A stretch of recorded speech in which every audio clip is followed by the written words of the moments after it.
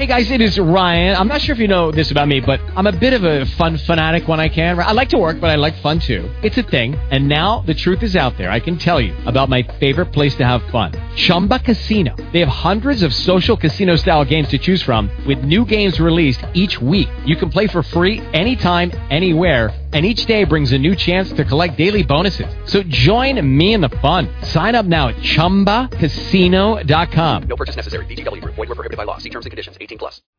Blog Talk Radio. Blog Talk Radio. Welcome to Snap Out of It Radio Network. Hear all our great shows across the world. Join our community at snapoutofitradio.network.com. So wake up, stand up, and snap out of it.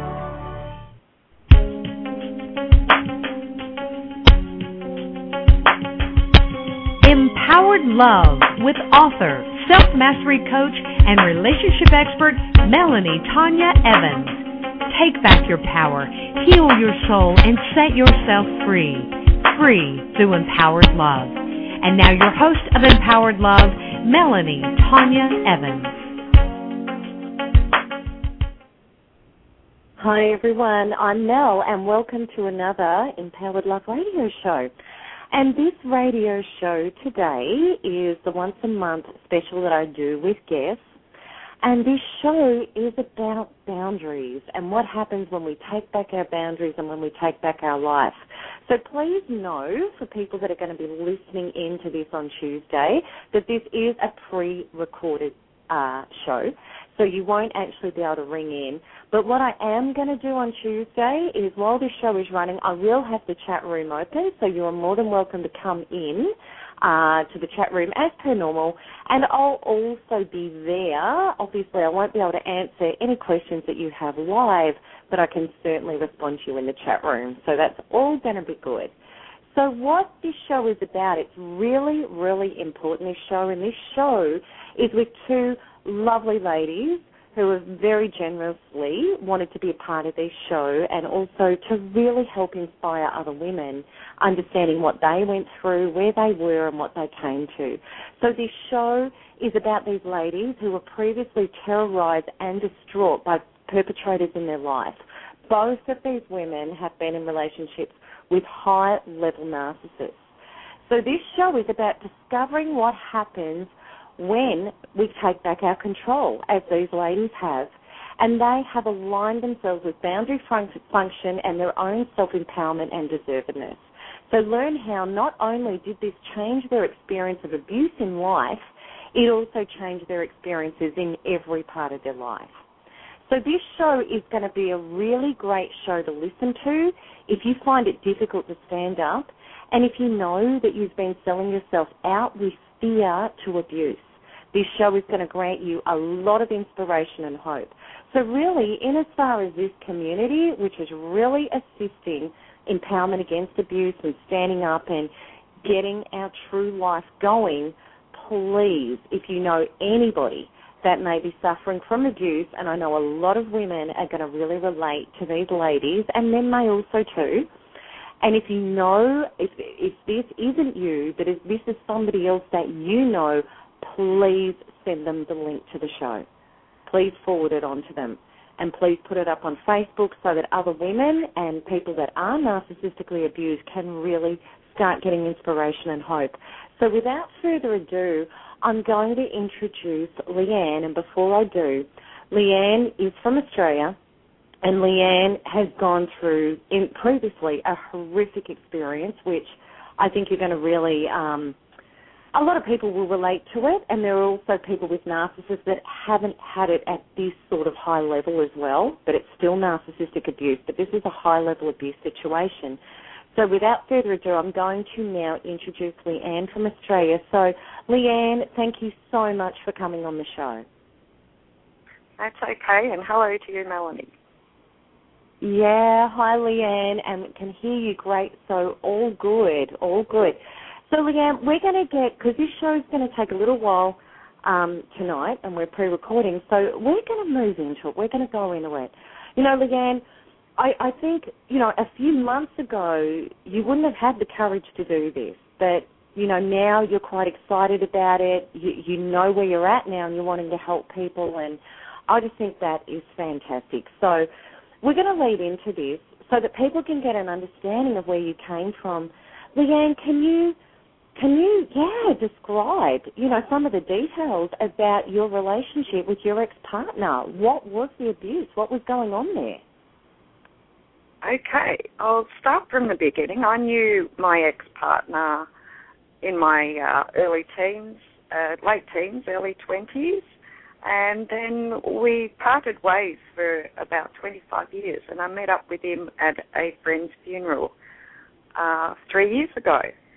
And, of course, we hit it off and started chatting about things that had happened in those years, and everything started terrific. And I was just a plain Jane woman that just lived a basic life, went to work and looked after my son. And he came into my life and just completely swept me off my feet. I felt like the princess. I got flowers, I got gifts, and went out for dinner. Everything was beautiful. And probably about after 2.5 months into the relationship. And just to pop in there, that is the story, isn't it? We find that with everybody in narcissistic abuse. We're swept off our feet. Absolutely. So keep going. And it's the reason that I stayed in the relationship for so long. I just kept going back to those first few months and just hoped and prayed that, I'd get through this and somehow I could help him and life would go on. But during those 2 years, everything started to go downhill. He'd come home from work and be quite abusive some nights, and I'd put it down to stress. And the further into the relationship, a lot of questions will come up about past partners, who I'd spoken to during the date, or did I still contact them? And then he would start to go through my phone. I'd get abuse that really torturous abuse, like if I ever had contact with these people from my past, that horrible things would happen to them, and I was accused of cheating and lying and sleeping with mates at a party, and it just went on, and I got blamed for being twisted and crazy. It was just horrendous. And a few times he lived at my place. I tried to get him to go. I had his hands around my throat with my feet off the ground. Out for dinner one night, he pushed me down the stairs at the local hotel. Anybody I talked to, he would get aggressive. The people I lived next door to landscaped their garden, and he accused me of sleeping with them and destroyed it in seconds. Another man that I saw a few years ago what did you just say then? Yes, so going back to that. So what did he destroy? What did he do? Their garden. They just landscaped their garden, and he flattened it in a minute. Yeah. So he would have violent outbursts against other people that were making contact with you. Yeah, and even a dead person I used to go out with a few years ago before Paul. He died in a road accident not far from where I live, and his memorial cross on the side of the road, he ripped it out and brought it home as a trophy to show me. That's pretty twisted, Very twisted, and the more I sort of tried to break away, he would say and do things, and it was reminders of, I'm not going to watch violence on TV, I'd rather give it. And all of these things just scared me and scared. I just we're not. Absolutely, we're not just talking sociopathic here. We're talking, this guy, and look, what I went through was similar too. Very psychopathic / psychopathic. So this guy is dangerous. And capable of dangerous things. and obviously, like I was, you would have been feeling very, very afraid by that. I was totally afraid. I did work at the time in a cafe, which obviously is busy with people coming in and out, and he would sit out the front of where I worked, and if I spoke to anyone for too long, he would question me. He'd sit there when I had a break so I couldn't talk to anybody. When I was driving to work, he would call me all the way while I was driving to work. He'd ring me as soon as I came out and, talk to me until I got home. He controlled everything. And I knew I had to sort of break away, but I was so scared of what may come if I did. Yeah. He'd come in and be, alcohol on his breath and just abusive, pack his bags and leave, and I'd be relieved. And then a few days later, he'd be back, I'm sorry, it's work, and very convincing that things were going to change. And, he'd take you out with some of your friends and be such Mr. Wonderful in front of everybody. Nobody understood what I was going through, and I couldn't talk to anybody about what was happening. And that is so typically narcissistic, isn't it? It is. It's definitely that street angel, home devil. So many people report the same thing. That's just a consistent part of narcissistic abuse, definitely. So, Leanne, when you did try to leave the relationship, how many goes did it take before you got out? Look, in the second year of the relationship, he'd probably left between 8 and 12 times. And finally, I actually mentally, physically, emotionally broke down last August and overdosed. And he just disappeared. I rang him to say I wasn't well and the doctor was coming. And he abused me for interrupting his day at work. And said that I'd pushed him away, he wanted space, and for the next month I was under a crisis assessment team, and he never came back.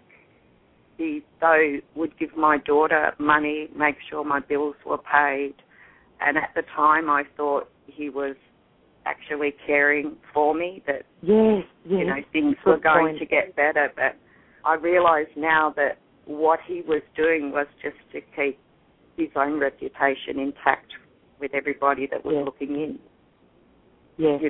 So that in itself was a really hard pill to swallow. And then I found out he's been in a relationship with another woman since the June. And I pulled myself together and he started turning up, and I did tell him to... Now let's just stop right there, because that is just... This is really important. Because when you were broken and when you were down and out, in other words, when a narcissist breaks you and there's no more supply to get, they go, because there's no more supply.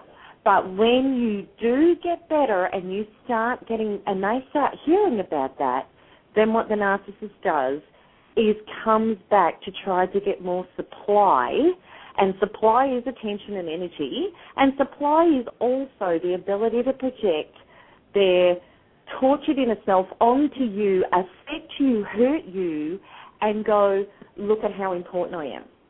So this is always consistent. Okay, so he turned up again, then what happened?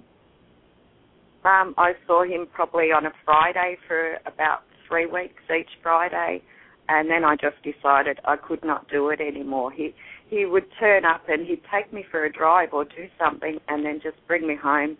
And if I tried to call him or anything, he'd ignore me. And it was only on his condition. So then I turned it round and I said, I'm not doing it anymore. Just go. And then he threatened to slit my throat. And the abuse just... And was that because you said to him, no more, I don't want to see you anymore? Is that why that's when he threatened? Yes. So he still wanted contact, but only on his terms. Yes, and as soon as I started to stand up for myself, he'd just break me back down. Yeah. And this went on until things like that. I'd change my phone number. I'd, block him out. I wouldn't talk to anybody he knew. And it wasn't till March this year when I actually found you on the internet and I started reading about narcissists. I never understood it until then. And then again, the minute I read... No, I sat there and I just cried. The relief that I wasn't alone was probably the first thing. And then to try to understand and accept everything that he's done is what a narcissist does. And I wasn't cared for. Yes. Which is so hard to move from. Yes. To just the last couple of years of your life have just been a lie. Yes, And, that's right. The torture and that control and the fear for your life with what they do is just amazing. And this was at a huge level what you went through. It really was.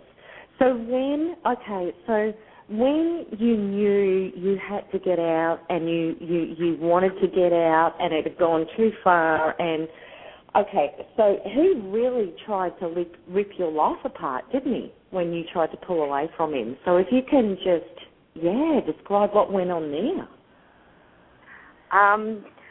Well, my son left for overseas on this particular Saturday, and I was going to see a band at the local hotel with my neighbour, and a few friends were going to be there, and he was there. And I thought, well, that's okay. He's spoken to me. Because prior to that, he had been stalking me. And I mean hiding in the bushes across the road. At the end of my daughter's street, he'd drive past 7 times in an hour. I even caught him walking past my house one night. I went out the front door to go to the neighbours, and I looked, and he just put his head down, all dressed in black, and kept walking. He never stopped. He didn't do anything.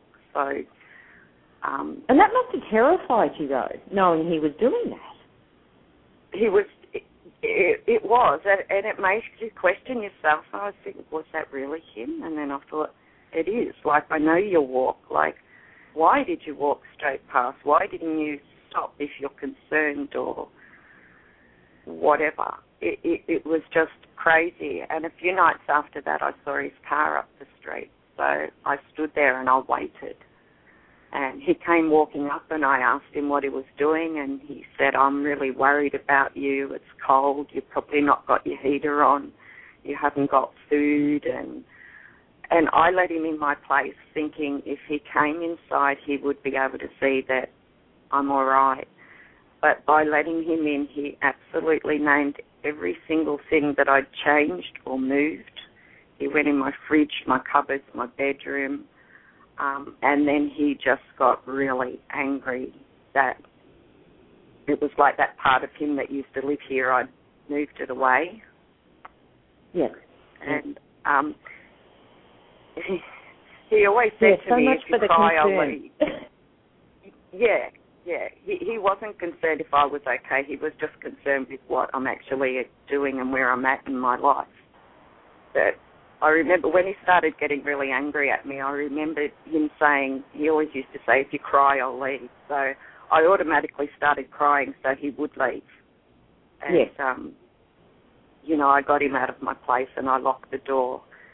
And a few things happened after that period of time, but he told me he was in danger, his life was threatened, and lots of long sort of stories to put me back into the picture. Narcissists, absolutely. Yeah, and I was actually concerned that something was going to happen with him, so I gave him my phone number stupidly once again. And anyway, this particular night I went out to the hotel and he was there. I didn't think much about it because I'd actually spoken to him and he wasn't hassling me, so I thought, well, we could be in the same place and I'll have a good time and he can do what he's doing. And what unfolded after that was on the Monday, I got an abusive phone call from another woman saying that he'd beaten her severely and that I was to blame for it, and that they threatened my life and I was going down and he was doing the same thing to me, what he did to her. And I just froze with fear yet again. Yeah. And it was just horrific what I went through for a few weeks after that. Oh, crazy, crazy stuff. Now, I know, Leanne, because we had a lot of correspondence when you were going through what you were going through. And, you know, there was a time where you were terrified and it came after this, and you were totally a prisoner in your house. So can you please share with us, you know, to what length your fear played out and what you did in that period to try to stay safe? Yes, after I got the phone call that morning, with the abuse and everything, I immediately rung and changed my phone number. I did actually go to the police and I told them what had happened, and I pretty much got blown off with, well, you haven't been physically abused, so there's nothing we can do. And I walked out of there just feeling completely empty and there was no help.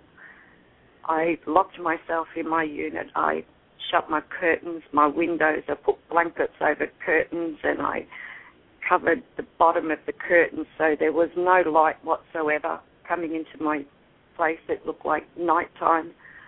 It was cold. It was wet. I kept the heater off so you didn't hear the gas meter running. If I put my TV on to watch the news, I could hardly even hear it. I didn't go outside of my unit. I stopped my kids from coming to visit. I didn't answer my phone. And if it was on for the kids to ring, it'd be on silent, and I just whispered down the phone. I just lived in complete fear for 2 weeks of what might be done if he comes back. And then I sent my car away to be resprayed, and my number plates changed because the people that threatened me knew what I drove. I didn't feel safe to even be seen in my car. I got 2 video surveillance cameras and installed them that record 24/7. And it was 2 weeks and 3 days, and he turned back up here, and I had the cameras recording, and I had a little cassette player. I pressed the record on that, and he came to my door and said he was innocently driving past. He wanted to see if I was okay. And I just shook unbelievably. I could hardly even speak, but for the first time I actually stood up to him and just told him to get lost. There's nothing innocent about what you do or what you've done. Leave me alone. And he left. And after that day, I knew I had to get my life back. I could not, no matter how frightened I was, he could not do this to me anymore. Yeah, you know, and we get that aha moment, definitely. And, you know, and Leanne, you know, during this too, you were really starting to do the work on yourself. You know, I know that you were, you know, so just, you know, describe what you were doing. And, I mean, you'd realised at this stage, and I just want to really, really say this, because I've been through this too, as so many women have. When we're in fear, when we're hiding, and I went through death threats as well. I went through, you know, the college that I worked at, that I owned. He was going to blow that up and everybody in it. And it was just a horrific situation. My unit was being broken into. Just, you know, I had a switch by my bed to notify police. It was just horrific. I went through the same sort of stuff. You know, but when we're in fear and when we're hiding and when we're walking around on broken glass and terrified, things don't get better. They don't get better. You know, and the situation that you were talking about with the police, I hear this all the time. Now, what I went through, at the start with police when I was in the wrong vibration. They didn't listen. They would go around to his place. He would sweet talk them, and he'd be saying, look, she's a crazy. You know, she's just doing this because she's upset because I don't want to be her partner anymore. You know, this is why she makes out all this rubbish. And they were believing him. And while I was in that vibration, I was getting absolutely nowhere. And this is a really, really strong point that we're really, you know, making tonight, because, you know, and Leanne, you know, we were, you know, working on stuff and talking about stuff, and anyway, the shift is what's important. So if you can just explain, you know, what was happening when you were getting stronger, what were you doing, what was going on? Well, I actually, after he turned up and then I had him, it was the same sort of thing, like no matter what you did to try and change, you are the crazy one. They've made you out to absolutely everybody. And even my next-door neighbour that's, you know, 2 feet on the other side of my wall, he tried to turn her against me. He isolated me from everybody. And after I got the cameras and he turned up here and I had him recorded on video, I took that with me and I marched back to the police station and I demanded that they help me, that I was no longer going to put up with this. And I had a lady officer that I spoke to, and she asked me what his name was, and I told her, and she described him to me. She knew exactly who he was, and this is just my local police station. And that fear came over me again, but I said to her, I'm not walking out here. I need you to guide me to where I get the right help. And she helped me. She gave me the local domestic violence service number to call. They did drive-bys of here for me every hour. And off I went. I just shifted my fear into survival mode. So what had you been doing on an inner level, or what was your, you know, that point, or, you know, that stuff, what had you been doing, or what had you been understanding to get to that? With, like, what was I going through at that point? Yeah. Well, you know, that inner work on yourself, that inner understanding. Yes. What? In those 2 weeks that I locked myself away, I'd sit there and I'd only get to level 3 session of my program, and I was shifting and just getting stronger and stronger. Yep. But there is that part that you just feared so much that, you know, I should just let him come back and things will be all right. And then something just moved in me and said there is no way anything is ever going to be right if you keep living this way. Yeah. And I just kept going over the 3 sessions, and then I just walked out the door one day. I opened the place and I walked out.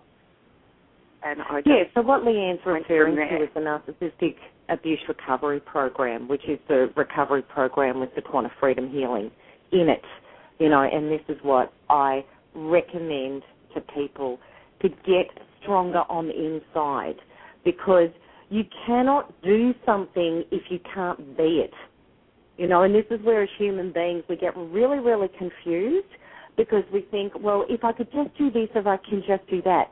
But you cannot do something that you can't be. And when you can be it on an inner level, then you can do it. So you've got to shift on the inside. You've got to shift emotionally, vibrationally, which is what the program does.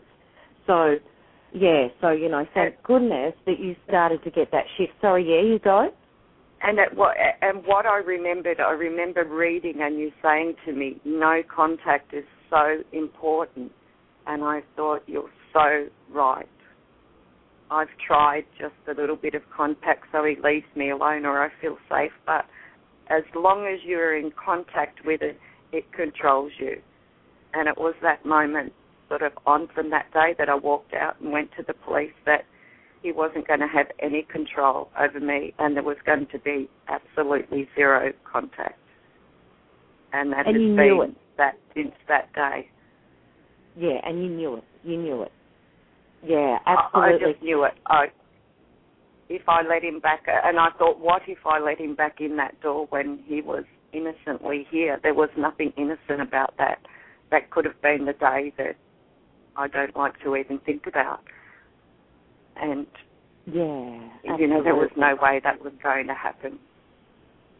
Okay, so when you were following this track, and this is about powerful boundaries, this is really what this show is about, what did you do from that point on, which was like, no more, I mean it, and I'm going to create boundaries on this? So what happened? What happened next? I rang the EDVOS, the domestic violence phone line, and spoke to a lady there and arranged an appointment.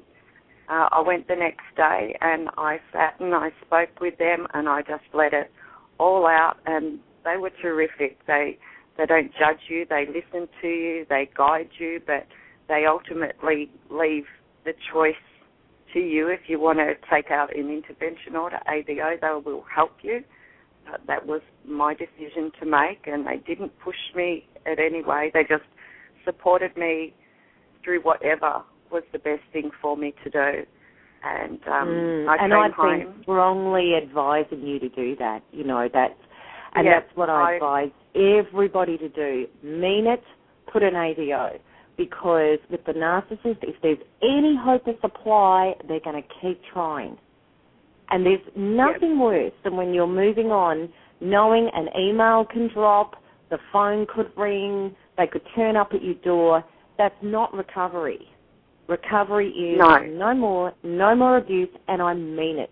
And that's an ADO. That's an intervention order. Yeah, so anyway, keep going.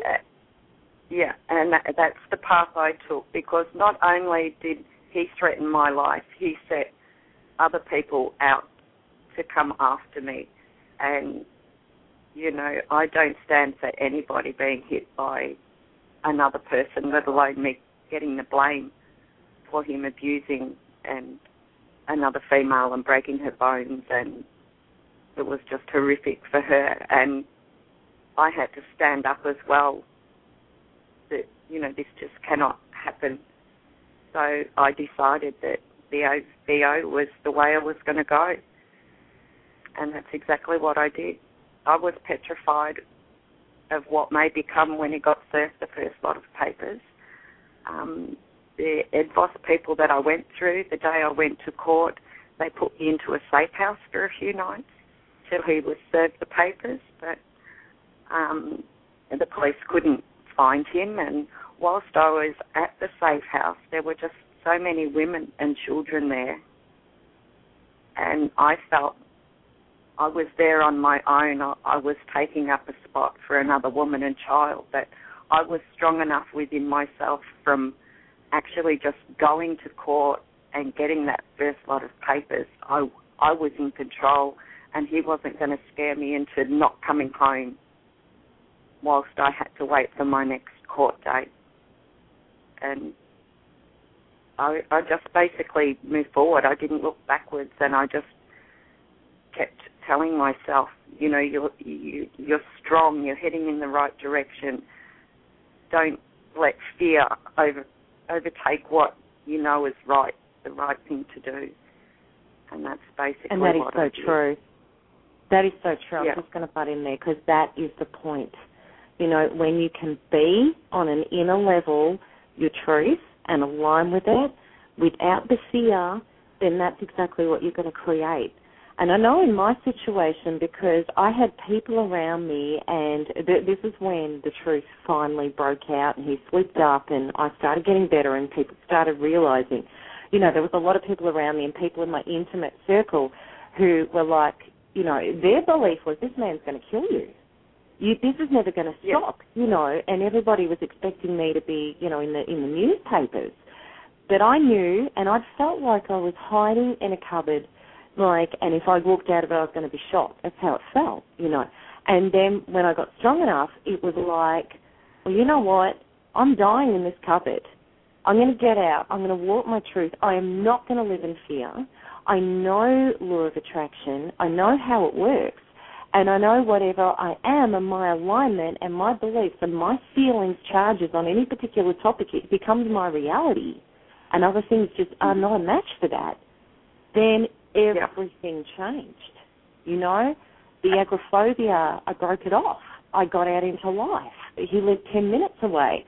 And it was like, with my situation of standing up and creating those ultimate boundaries, that was it. Nothing happened.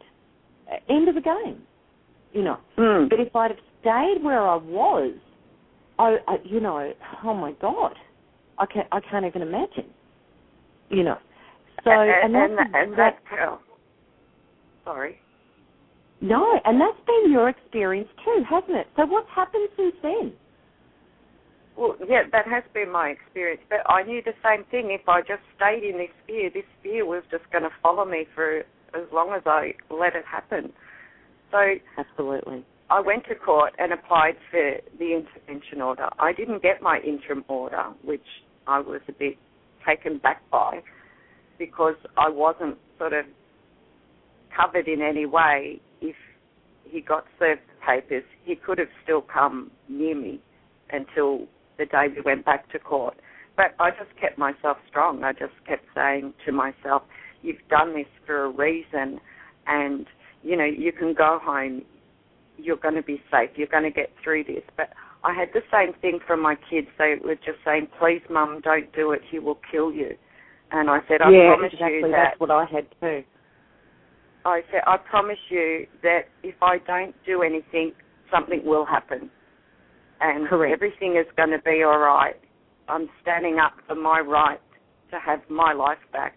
And so you, my kids, can have your mum back, and my grandson can have his nana back.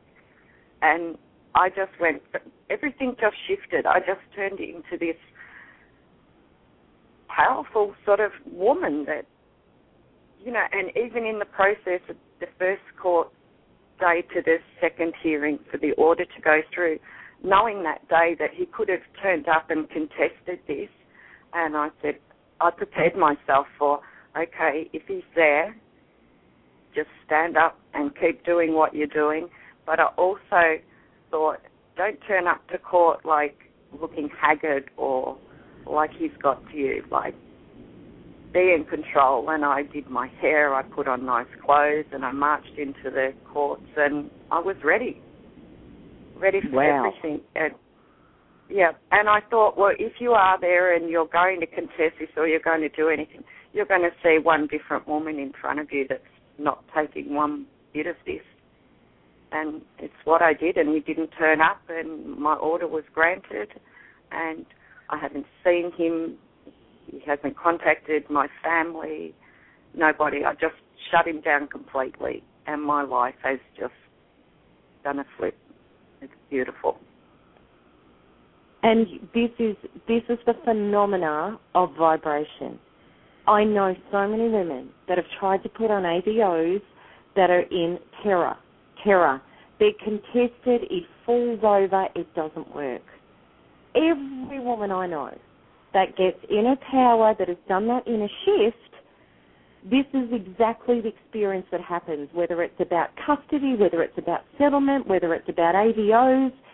Either they don't turn up or the narcissist falls over. And all of a sudden, she's attracted the right lawyer. She's got the right judge. She attracts all of the circumstances to back up her alignment with I'm in my power. It works, 100%. And I love this so because you're a living example. Yeah. The first day I went to court, the judge was just horrible. He just looked at me and said, well, I don't see that you're in any danger. You can come back in 2 weeks and try for your order again. And I could have given in that day. I was so upset, and I felt like, man, I've just given this person a piece of paper with my intentions, but he can still come near me. And then I stopped feeling that fear from him again. And I said, well, you've taken this step. Take it to the next level. Like, don't be in fear just because he knows what you're doing. The good thing that he knows what you're doing, and follow it through. Don't give up. And the second time I went back to court, the judge was wonderful. He stood there, he explained everything to me. Was there anything I wanted to add or take out? And it was just a whole different experience. And so, Leanne, coincidence or vibration? Sorry? Coincidence or vibration? What do you think? Vibration, yes. Definitely. Yeah. So since this, you know, because you've got your life back, how does it feel? Like, because you were locked in your house, you're a prisoner, you were clearly severely agoraphobic and terrified. How does it feel now to be out in life? And, like, what's the experience like now? It's just this feeling, it's so hard to describe. It just every day is a great day instead of living in this fear. I open the curtains, I see people walking past, I think, I can go for a walk too. Like normal things in life that people do that are not affected by a narcissist. Like I go to the shop and I can sit at a cafe and have a cup of coffee and just savour the moment of the coffee, or even little things like I go into the supermarket and I actually buy food and I come home and I cook it and I enjoy doing it. It's the little things that you just didn't have when you're so stressed out with that part of the narcissist, normal things in life. So I actually, I put on a CD or, cook dinner or go for a walk or get in my car and drive to my daughter's. Just all those little things are great steps forward, and I just step forward a little bit further each day. And there's no better feeling. Yeah, absolutely. And I have the same thing. Absolutely. So the quantum leap. Leanne, if I was to say to you, are you grateful for this experience that you went through with the narcissist? Yes, I am, most definitely. As much as it is traumatic, horrific, horrible, you go through this and you actually find yourself. And for the first time in my life, I have found myself. I had a stepfather that often abused me, and even being through this process with the narcissist, I've worked out my stepfather and his narcissistic behaviour that added into my growing up. And now that I understand it, I've been able to sit and talk with him and sort it out, and he knows exactly where I stand and that I will not take his behaviour anymore. So I am grateful that I went through it. Without it, I'd probably be in just where I was. And just to know that you've reinvented yourself and you know your boundaries and where your life's going and the people that you want to have in your life that are good for you, it all starts flowing and it'll continue to flow. And just to know that, this will never happen again. And that's it, when you get aligned and when you get your boundaries and when you learn to love, honour, respect yourself, it won't. It's not your reality. When we become a source to ourselves, we can, observe, and what isn't a match for us, we leave it alone. And because we feel full and connected and at one with life and ourselves and trusting and believing in ourselves, there's no way that's our reality. And I know, there's a massive difference between people that have survived narcissistic abuse and people who have thrived from narcissistic abuse. Massive difference. People that have survived narcissistic abuse, it's great that they have. It is great. But they're missing a big chunk. And the people that are missing that big chunk, even if they've got through it and out of it, are terrified of it happening again because they're not aligned. They haven't thrived. If you've thrived and aligned, that's never, it's just not your reality. It really isn't. So, Leanne, is that how you feel now? Yeah, exactly. I know that I will never go back to that. It will never be allowed in my life. And I know if the narc was to turn up and do anything, my first call is the police. Like, I will just be in control. That, you know, nobody will ever do that to me again. And to understand that these people are out there, they do these things. And I think the knowledge of knowing the narcissist, but as you say, just to completely step away from it and to be in control again. And for me to be on your radio program to tell my story, I would just love to know that what I've been through has helped somebody else or helps them to get to where I'm at, because there's no better feeling than to feel how I do now. And I never want to lose that feeling. That's so beautiful. And you won't. Yes, and thank you. And oh, look, honey, you are so worth it. You are so worth it. And, you know, your story is really great, you know, like mine is, because, and you know, look, I mean, you know, the physical abuse and the threats and all of that stuff, it is, look, I'm not discounting anything from really the emotional, mental. I think on some levels that is really, that's just as hard or harder to heal. You know, I think anybody in a narcissistic abusive relationship feels like they're dead, dying, suicidal, or completely demented, you know, and that there's nothing worse than that, you know. No. But I think there's nothing worse. And whether or not you're hooked because you don't want to give up the fairy tale, because you don't believe you can live by yourself, because you're so disconnected from your source of life force that, you know, you've become like the hostage. You've got Stockholm complex going on. You know, you've got the hostage god, terrorist thing going on. There's just so many reasons, regardless. And like what we went through was the terror that if you try and break away, you're going to get killed, or people you love are going to get killed.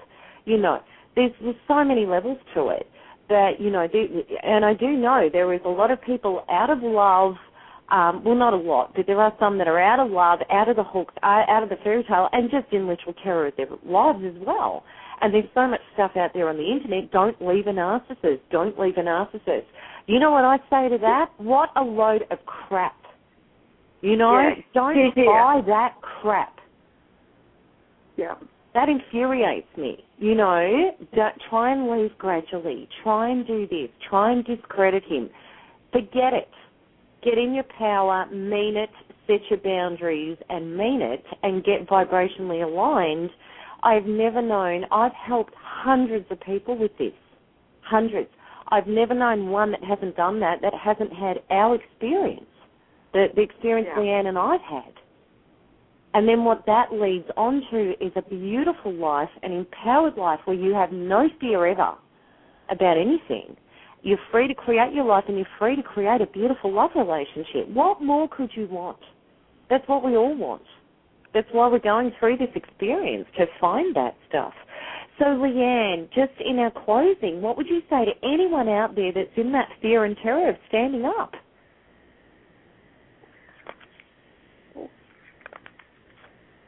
Sorry. I would just say just to think how long you have lived in fear, and just believe in yourself that you can actually accept the past, accept what has happened to you, and know that your life will get better the minute that you stand up and say no. Your life changes, and if you need an intervention order, please go and get one. Get with a support group that will help you work through it. To get there, they come with you to court, they support you, and you just start to grow. The minute that you make that choice, life changes. And the better you feel, the more you want to feel that feeling. And, you know, my AVO, not only did it shut the narc down, it empowered me to just move forward. And I stand tall for standing up for my right and just go for it. Gorgeous. Gorgeous. Well, Leanne, thank you so much for sharing your story. I know a lot of people will relate to it, definitely. And, you're definitely doing your bit to, really help people get out of this devastating, terrible condition of narcissistic abuse to get into the true empowered gift of what it really is about. Because that's how we're going to eliminate it. That's how it's not going to be what it is on this planet anymore, is us taking this opportunity with both hands to heal what we need to heal. Yeah. And the more we work together to shut narcissists down, the better place it's going to be. And, you just got to go there, try it, feel good. Awesome. Thank you, darling. Well, thank you so much for coming on. And you have a great night, and we'll talk soon. I will. Thank you Thanks, so much, Leanne. Melanie, and I hope I've helped somebody out. I'm sure you have. I really am sure you have. All right, darling, and you keep up the great work. Okay, bye-bye. Okay. Melanie, bye. Bye, sweetie. All righty. Bye. So, bye. Okay, so our next guest that we're having on is, this is a very different story. And this lady, now this is not so much about the abuse and the violence on that sort of level. This is very much about severe hooking. This is about the real manipulative, twisting or turning narcissist that we can experience. So this is a different type of narcissist altogether. So anyway, let's just go and we'll see if I've picked up Carol now. Hello, Carol, is that you? Hello, Carol, can you hear me? Actually, she's not she's trying to dial through. Just hang on one sec, and she'll be through in a minute. Yeah, so Carol is also from Australia. And Carol and I met only a very, very, very short time ago. You know what? I was actually working through with Leanne. That was over a process that Leanne and I were in contact, and Leanne was going through a lot of those stages. Now, Carol's been quite a phenomenal lady, and working with Carol, and I'll let her explain a lot of it to you and what was going on with that. But, yeah, Carol's experience is really quite astounding. So she should be through any second. Waiting.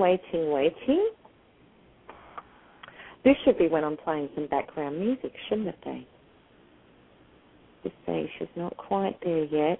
You know, this can be a little bit difficult for when people are ringing through as guests and they know they're one guest after another and they're trying to dial, and there's quite a few numbers to dial to get through, so that's okay. But, I think you're going to really enjoy this interview with Carol. It's, it's really good, and she explains it very, very well. So, okay, here we go. Hello, Carol, can you hear me? Yes, hello, Mel, how are you? I'm good. Thank you for staying up so late to come through to the show tonight for our pre-record, and it's really lovely to have you on. So, Carol, we're going to get into it. I've just explained that you're from Australia, and also, too, we had Leanne just on, and Leanne had been through a really high-level sociopathic/psychopathic narcissistic experience, which she's got through and really, really stood up. And your experience is a little bit different, not so much I'm going to, thinking that she's going to be killed and stuff like that, which is similar to what I went through too. But, so Carol, we're going to get into it. So if you could explain some details about your relationship with your ex-partner. Sure. Well, my ex-partner and I were together for nearly 4 years. And in that time, it was just an absolute roller coaster right from the word go. He was doing things that totally violated everything I stood for from about the 4-week mark of the relationship. and yet 4 years later I was still there trying to get out of it and just not knowing how. There was emotional abuse. He also was playing around with other women at the same time, and he would keep going back and back to his ex-girlfriend. And I just kept finding this out and kept going back, and I didn't understand why I was doing it. It was just an absolute, what it was doing to my head was just unbelievable, but I just could not get out, could not see a way out. And it is, it's that hook thing, and, you know, what you're describing, a lot of, you know, I get emails every day from women where there are other women and they're being played off, and there's, you know, he's going back and then he doesn't want to be. And it was actually interesting, you know, just in my New Life newsletter that went out, a woman had been going through a severe case of that and had written in questions which I answered to. But this can be really, really consistent. But the hooking part of it is crazy. It's you know, and yeah, and you know, you would have felt that when you you feel. Yeah, I was going to say, I think it's because they present themselves as being everything you're looking for in a partner, and they find their way in so quickly by pretty much working out very quickly what it is you're after or what you need, even when you don't know yourself. And they become that person that you've looked all your life for, and before you know it, you're hooked totally. Yeah, I think you've just encapsulated it in about 1 or 2 sentences. That is it to a T. So when you first tried to leave the relationship, how long ago was that? And, like, how many times had you tried to break away? Well, the first time I tried, Mel, was probably about 6 or 7 months into it. And I mean really tried, because I actually got contacted by an ex-girlfriend of his that he was still seeing. And I was able to confirm that actually was the case. I tried very hard then, wasn't able to. Somehow he managed to make me believe that there was nothing going on between them and so forth. I mean, in between there was also a lot of other things going on. Him not turning up when he was supposed to, him standing me up, him never ever promising the world but never ever delivering. But yet I kept hoping and hoping because I was so hooked in onto the whole thing. But yeah, from about 6 months into it, I tried probably since then. It's hard to guess. You know, it felt like every other week I was trying to get out of it and couldn't. Yeah, full on. So, you know, just before we met, you know, when the relationship was in its final stages, while it was still going on, where were you at? I was at a point of just absolutely imploding. I couldn't stop crying, and I didn't even know what I was crying about. I had lost just about every friend I had on the planet, or I thought I had. I had nobody to talk to, and I just couldn't stop crying. And to the point where he would turn up, and he would also pretend to be saving me and helping me, but meanwhile he was destroying me at the same time. And in the end, I didn't know which side was up. I was at the point I was either going to have to run, you know, leave the country or something as drastic as that, leave my daughter, leave everything just to get away and try and get clear. I just didn't know what to do. And, you know, it's really interesting. There's like 2 types of narcissists when you're really broken and you're, a lot of them, like with Leanne's before, was the discarding type. You know, well, I'm going to discard you when you're broken because I can't stand that, you know. And then you'll have the ones that, it's like the glee. I love seeing you broken. I know I'm doing this to you. You know, I want to help you. So that can really, don't confuse that. Don't confuse that. You know, if all the narcissistic and other categories are there, I think it's very, very important that you don't confuse that. But he does care about me, you know. Yeah. He would smile at me while he was wiping away my tears, and I remember thinking through the misery and how I felt at that time, wondering why he was smiling. And I even said that to him: "Why are you smiling? Are you actually enjoying this? Are you enjoying seeing me like this?" And he'd say, "Oh no, of course not. I'm here for you. I'm here for you." And I knew there was just something wrong. The words just didn't match what was underneath. Yeah. Yes. Yes. And it makes you even more confused. Yeah. Oh, absolutely. And isn't that true? It's like, well, your head's trying to process one story, but your emotions and your body are going, hang on a minute. Yeah, exactly. Your logical self, my logical self told me for nearly the whole 4 years, this is just ludicrous, this is bad, it's dangerous, it's awful. You know, even when he physically violated me, I still somehow managed to turn that into something that was acceptable. Yeah. It was incredible. Yeah.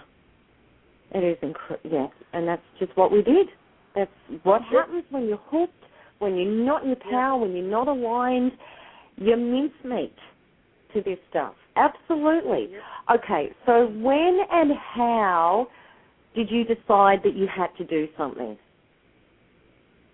I think it was probably the day, it was the night before I rang you, and I had been in tears for probably 2 or 3 weeks. I felt like I was going mad. He had been around and again was trying to comfort me and so forth, and then he said to me, you know, what are you doing tomorrow? He said, you know, we're going to make this work. It's going to be all right. And I sort of had this hope thing happening. And he asked me to ring him at a certain time, and he was going to meet me. And, well, I tried to ring him, and he didn't answer the phone for hours. And in the end, I just gave up and went to bed and cried myself to sleep. And I got a message off him late that night, and then the next morning he came around and he said, oh, what's the matter, honey? What's the matter? You know, you're crying again. And I thought, he's trying to send me nuts. I actually decided he was trying to send me insane. That he was a malevolent, dangerous person, and I had to do something. And I picked up the phone and I called you.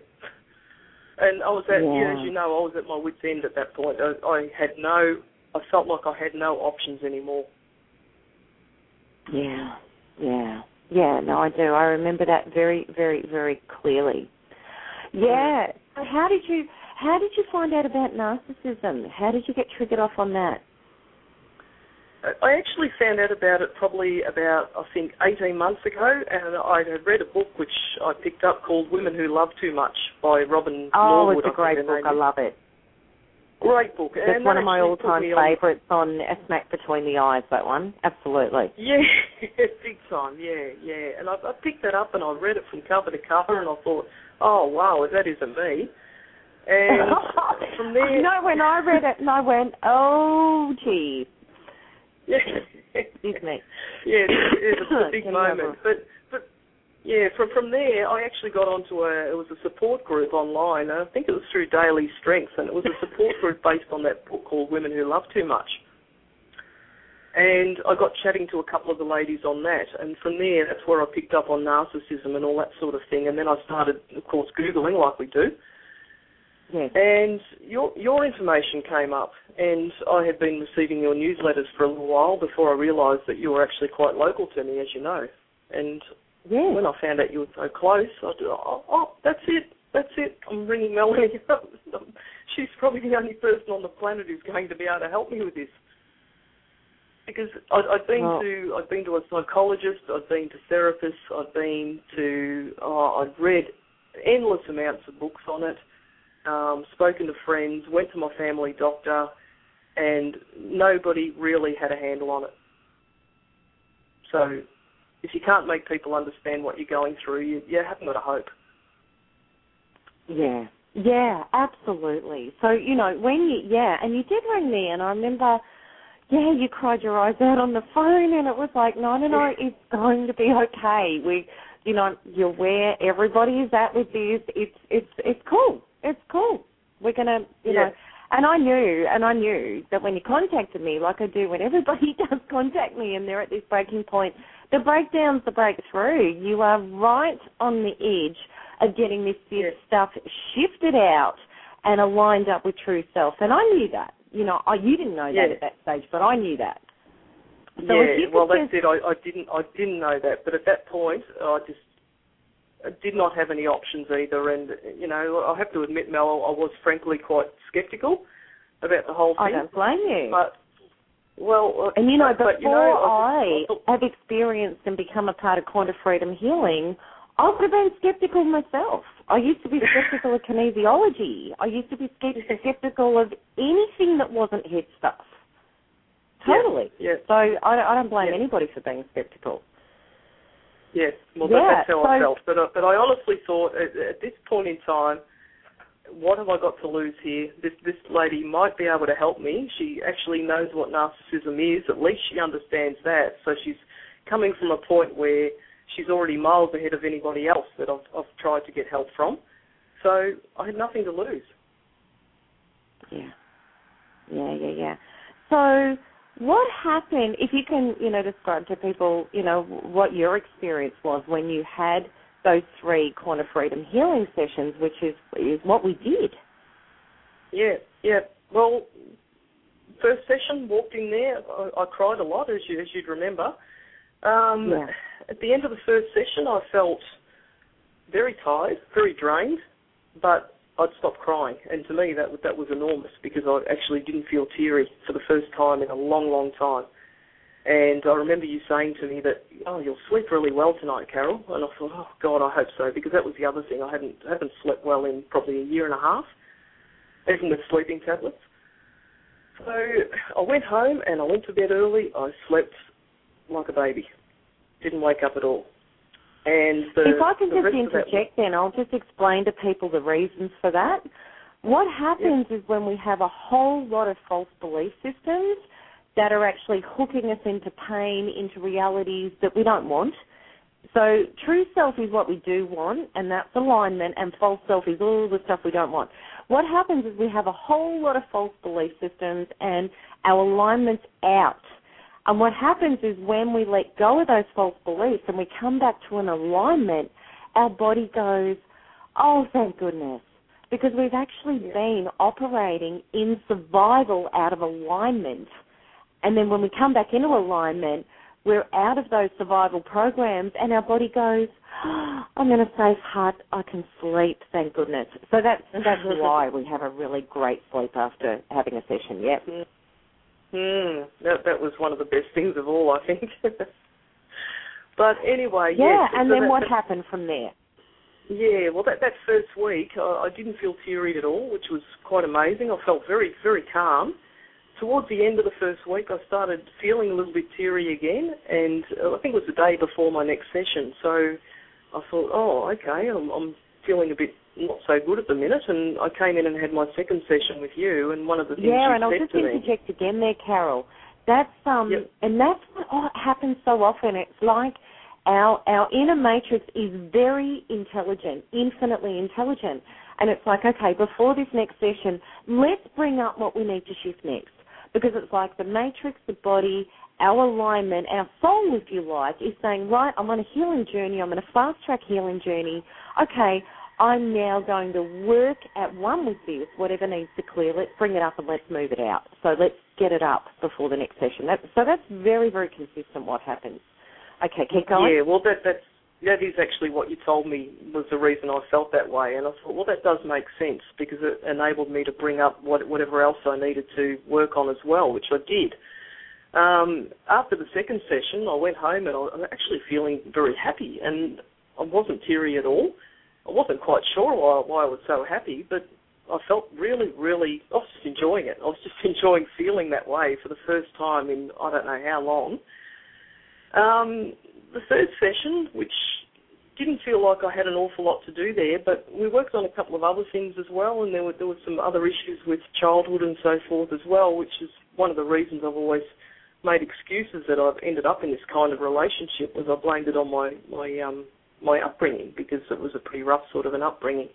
But after the third session, I just felt like that was no longer an issue either, and I could just be me, totally me, and just embrace everything that I've been in the past and everything that I am now, and I'm ready to be what I want to be in the future, rather than relying on other people and how they feel and what they think and what they do to enable me to be able to have my reality. I don't have to depend on anyone anymore, and that's been the most liberating thing of all.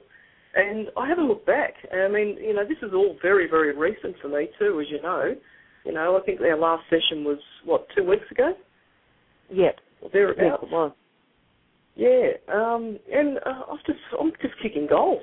And I don't even feel like I had to really do anything through the sessions just to even achieve this. I felt like I could just basically relax and just have it done. You know, have myself sorted without it is even a gentle really process. Yeah. Yeah, very gentle. You know, it's not like reading 20 books and trying to make sense of it. It was just a very gentle, easy way to integrate myself, if that makes sense. Yeah. And a lot of people, they don't, unless you've had a quantum freedom healing, you don't really understand what it is or what takes place. And I struggle to explain it to people. Like, it is a very, very set procedure. It's the same procedure with every shift. And really, the work that I do most of the work because your body becomes my body, and we're doing the shifting together, really. But what the part about it really is about identifying and unconditionally accepting the charge of the feeling that you want to shift. And then your infinite intelligence, by me asking questions, can go to it. You understand what it is. We visualize, we spiral it up and out of your matrix. We heal the inner child level on it. We do a full integration, and then we connect you to true self on that topic. So that old reality is no longer your reality. It just doesn't exist.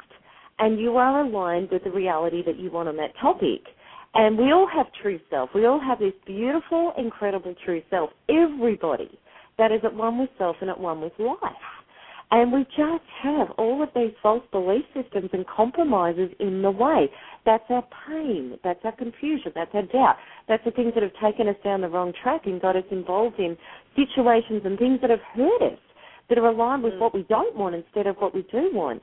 When you clear all of that stuff and you come back to true self on those topics, and it is like when you clear out the garbage out of the garage and you drive the Ferrari in, it's like, I've always known this Ferrari. Hang on a minute. I know that. And I've just remembered what I know. That's the feeling. It is, isn't it, Carol? It's like, it just feels natural. It feels natural. It's like remembering something that you've never, well, in my case, something I'd never known, but I remembered it. And I know that doesn't make any sense at all, but... Well, it does when you understand past life reality, because in this lifetime you haven't known it. And you may have not have known it for the last 3, 5, 10 or 12. But at true self level and at original level, you know it, because there's actually nothing else to know. Yeah. So all we're doing is clearing the timeline of all of that residue of what you've picked up that is not the true knowing, alignment, got rid of it and brought you back to true alignment. And then the body goes, that's it, of course. And it's so different at a knowing level, because when we're trying to get it at a thinking level, the mind has to keep trying to hold it, rehash it, rationalize it. Hang on a minute, am I affirming this? Have I done my 20 mantras today? Am I aligned? It's a little bit like planting a seed and you keep digging it up to see if it's sprouting. That's what the mind's trying to do. And that's really hard work. Look, it can't be done on a logical level, and it doesn't matter if you're trying to... Look, I'm the most logical person on the planet, and I couldn't get my way there. People around me, for the life of them, couldn't understand why I couldn't get out of this relationship on a logical level. And I kept telling them, logically, I know everything you're saying. I know this myself. Do you imagine how stupid I must feel, the fact that I can't break free of this, knowing what I know? And then they just look at me, scratching their head, thinking, well, if she knows it, why is she still in it? Exactly. Yeah. And that's the human conditioning. We have not been taught. We've all been taught, well, if you think it, you're logical, you know it logically. If you know it logically, why are you doing it? There's a very, very simple answer to that. Because you cannot know anything in your head. Logically, you can think it, but you don't know it. You've got to know it on a cellular, body, vibrational level. There's a huge difference between thinking something and knowing it. When you know something, you don't have to think about it. You know it. And that's body level. That is not done through your brain. That's done through, it's not done through the conscious mind. It's done through the unconscious, vibrational, cellular level in your cells. Then you just know it. Which is probably where your emotions are actually coming from, because emotions aren't logical either. And we try and be logical about our emotions, but you don't have a hope unless you address what's underneath. Correct.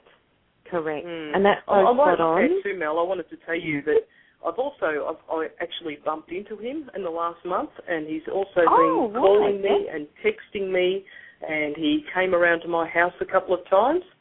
And in the past, he would have hooked me back in, whether it was with his begging or pleading or him offering to be what I needed him to be. All those things which always worked in the past would have worked. But this time, walked away. I was able to walk away with my head held high. I was able to close the door on him, delete his texts, not answer his calls. It's just an absolute miracle. But, he's not my reality anymore, and those are words that just resonate in my head now whenever, and still occasionally I get a thought of him creeping into my head, and it just goes, him and his behaviour is not my reality. And I can just let it go. And then I go on to doing something else, and I don't think about him. It's totally incredible. Yes. And that's the difference, isn't it? It's no more about going back through the obsessing about, why did he do that? He did this. Remember that night? Yeah. Oh, my God, maybe if I was different in that, maybe if that had happened, maybe, that obsession in narcissistic abuse, it's like there's 30 people running around in your head trying to come up with a story that's going to give you some sort of peace. Something that makes sense, because the thing is, they're not logical. Narcissists are not logical, and it doesn't matter how you try and look at it, you cannot make sense of what they've done to you. But like you said, it's like having 30 people in your head running around trying to make sense of it.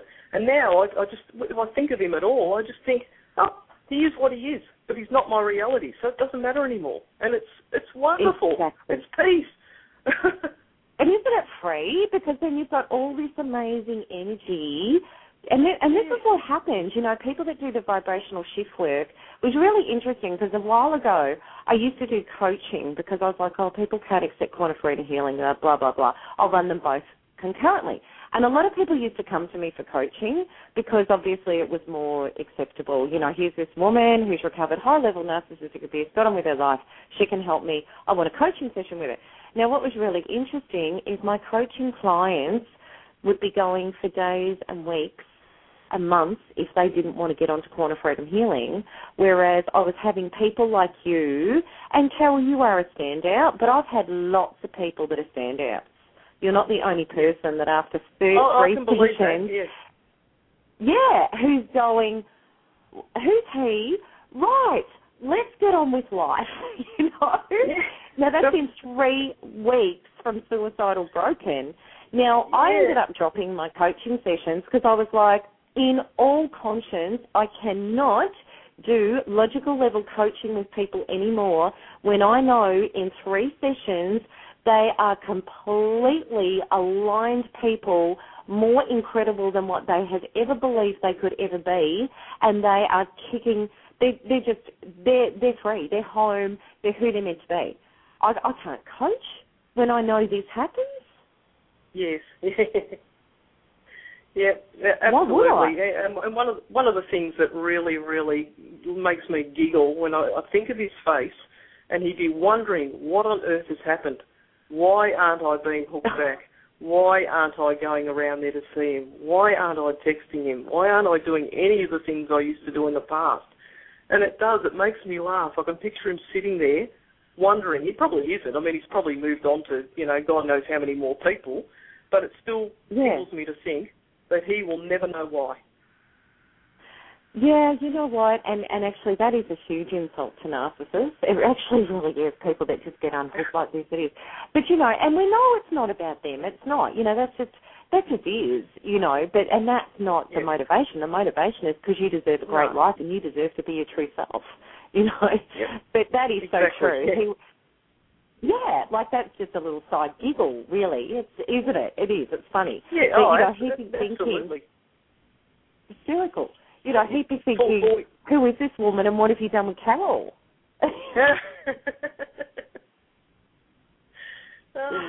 I know, it's amazing.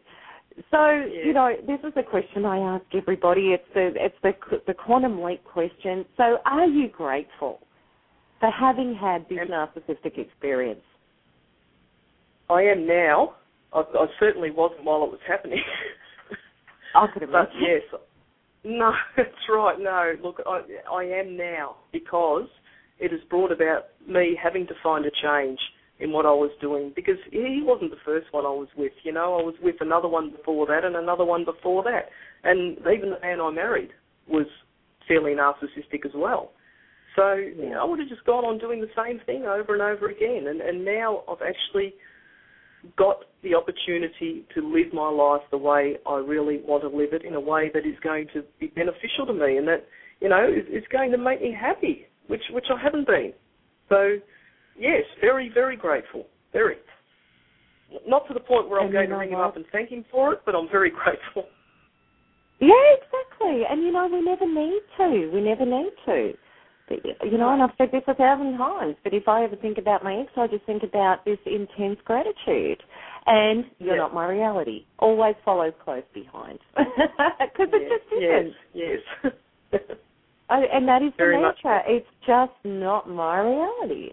No, and that's right. Not my reality. If the whole world shifted into true self-function and narcissistic abuse was no longer your reality, do you think there'd be any narcissists on the planet? No, they wouldn't. No. And the amazing thing, too, is once you realise that, beg your pardon? Yeah, there'd be nothing to hook into. There'd be nothing to, because a narcissist can only feed when you've got insecurities, when you've got gaps in boundaries, when you've got things you've needed to heal within yourself. That's when you're attached to a narcissist. When all that gets cleaned up and you become a true self-function, a narcissist can't operate in your energy. Yeah. Well, I honestly don't think I had any boundaries at all. So, I was just a sitting duck. Yeah, I was the same. And a lot of women are the same. Because we were never taught them. And then our mums never had boundaries. And also, too, it was very much about, you need a man. You're meant to be with a man. That's what came from our mums and our mothers. And that means, you put up with a whole heap of crap to be with a man. Yep, that's it in a nutshell. It is. Yep. It is. So, Carol, you had some freaky things happen, like really, really quickly after these shifts, like in your life in general. Can you just explain what they were? Yeah, well, a couple of things I had happen too, Mel. I had a couple of people who I thought had totally lost patience with me with the whole relationship thing. I think I'd just driven so many people away. Had people come back into my life just very spontaneously. And after a brief conversation about what had gone down, I realised these people really do care and do love me, and there's a lot of love there for me. And I couldn't see it when I was stuck in that relationship for the 4 years. I felt like he was my everything, and my whole life was geared towards pleasing him. And I felt like there was nothing outside of that, and I let everything go. And I realised, the people are still there. My friends are there. They're waiting for me, and they still love me. That was a big thing. Another thing, I had a project on the go, which I'd been subdividing my house, and it had taken way, way longer than it should have, because I couldn't focus on it because of the emotional mess I was in.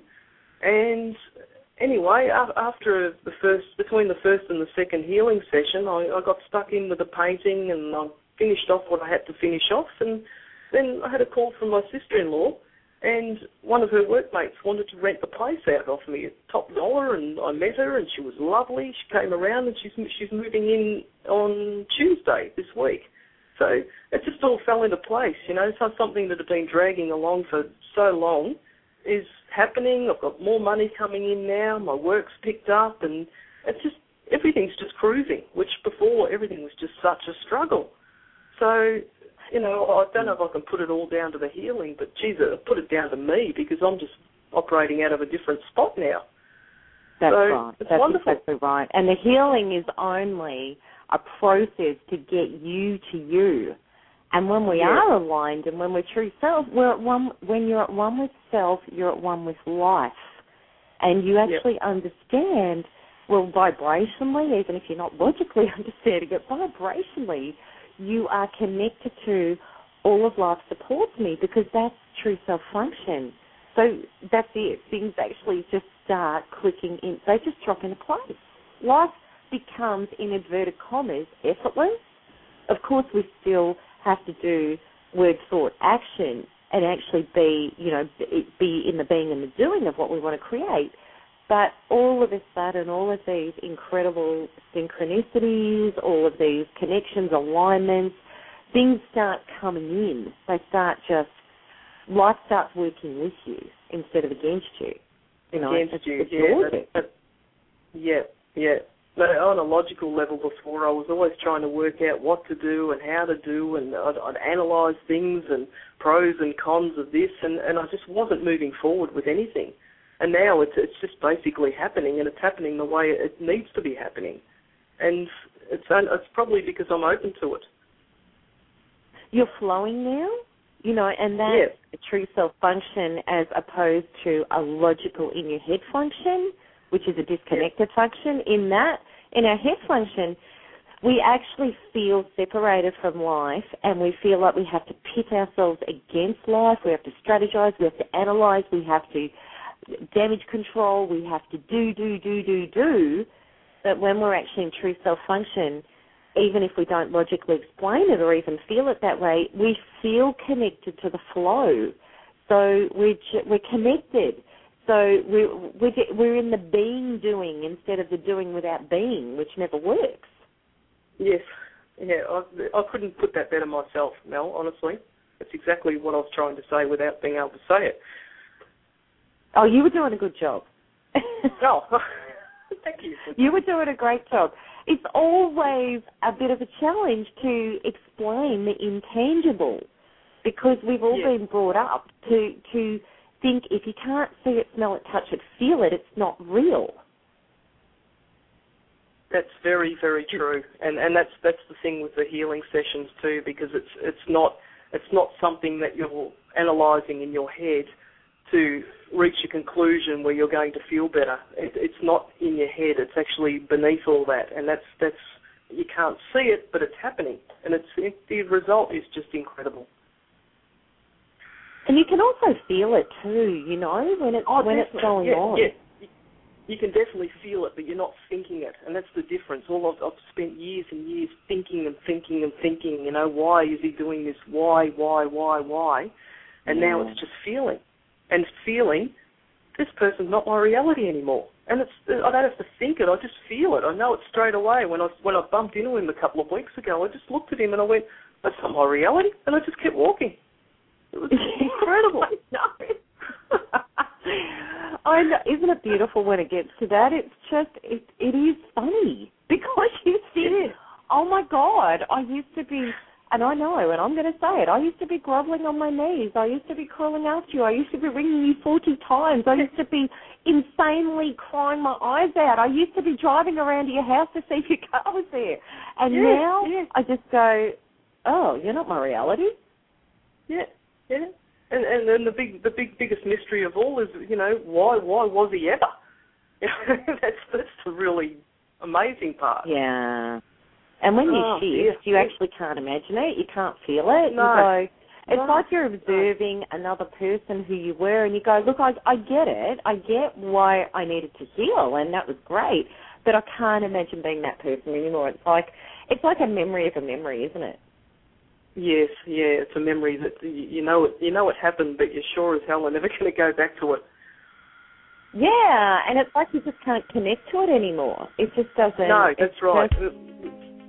With any of the voices in my head and how I used to run around in circles like a little rat on a wheel trying to work out why he did this and all, I just think, what a waste of time.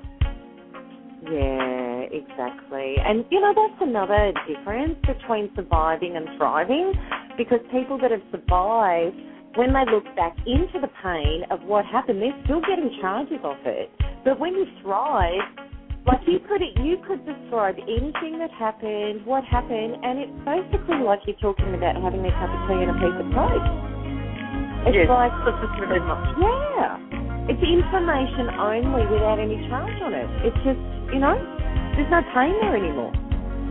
No, that's exactly right, and it feels good. And it all comes down to getting to those 3 words, and we'll say it together on the count of 3. The NMR words. 1, 2, 3. Not my reality. My reality. No. Thank you so much, Carol, for being on. You've been great. You've been a really good sport staying up this late. And that's no thank problem. You so thank much. you very much, Mel, for all your help, and I wish everyone the best out there as well. Yeah. All right, darling. Well, you have a great night. Okay, so that's it for the show. That's it for the show, and I'll be back next week. And look, really do go to my website. If you've been struggling like these women have, and there's thousands of people out there in the world that are, pass it on to other people that you know really, really need help. Please understand the difference between trying to do this through your head or doing it at the true, deeper level, because that's where your results are going to be.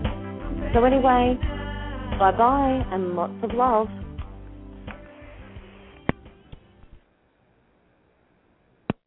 Hello, it is Ryan, and I was on a flight the other day playing one of my favorite social spin slot games on ChumbaCasino.com. I looked over at the person sitting next to me, and you know what they were doing?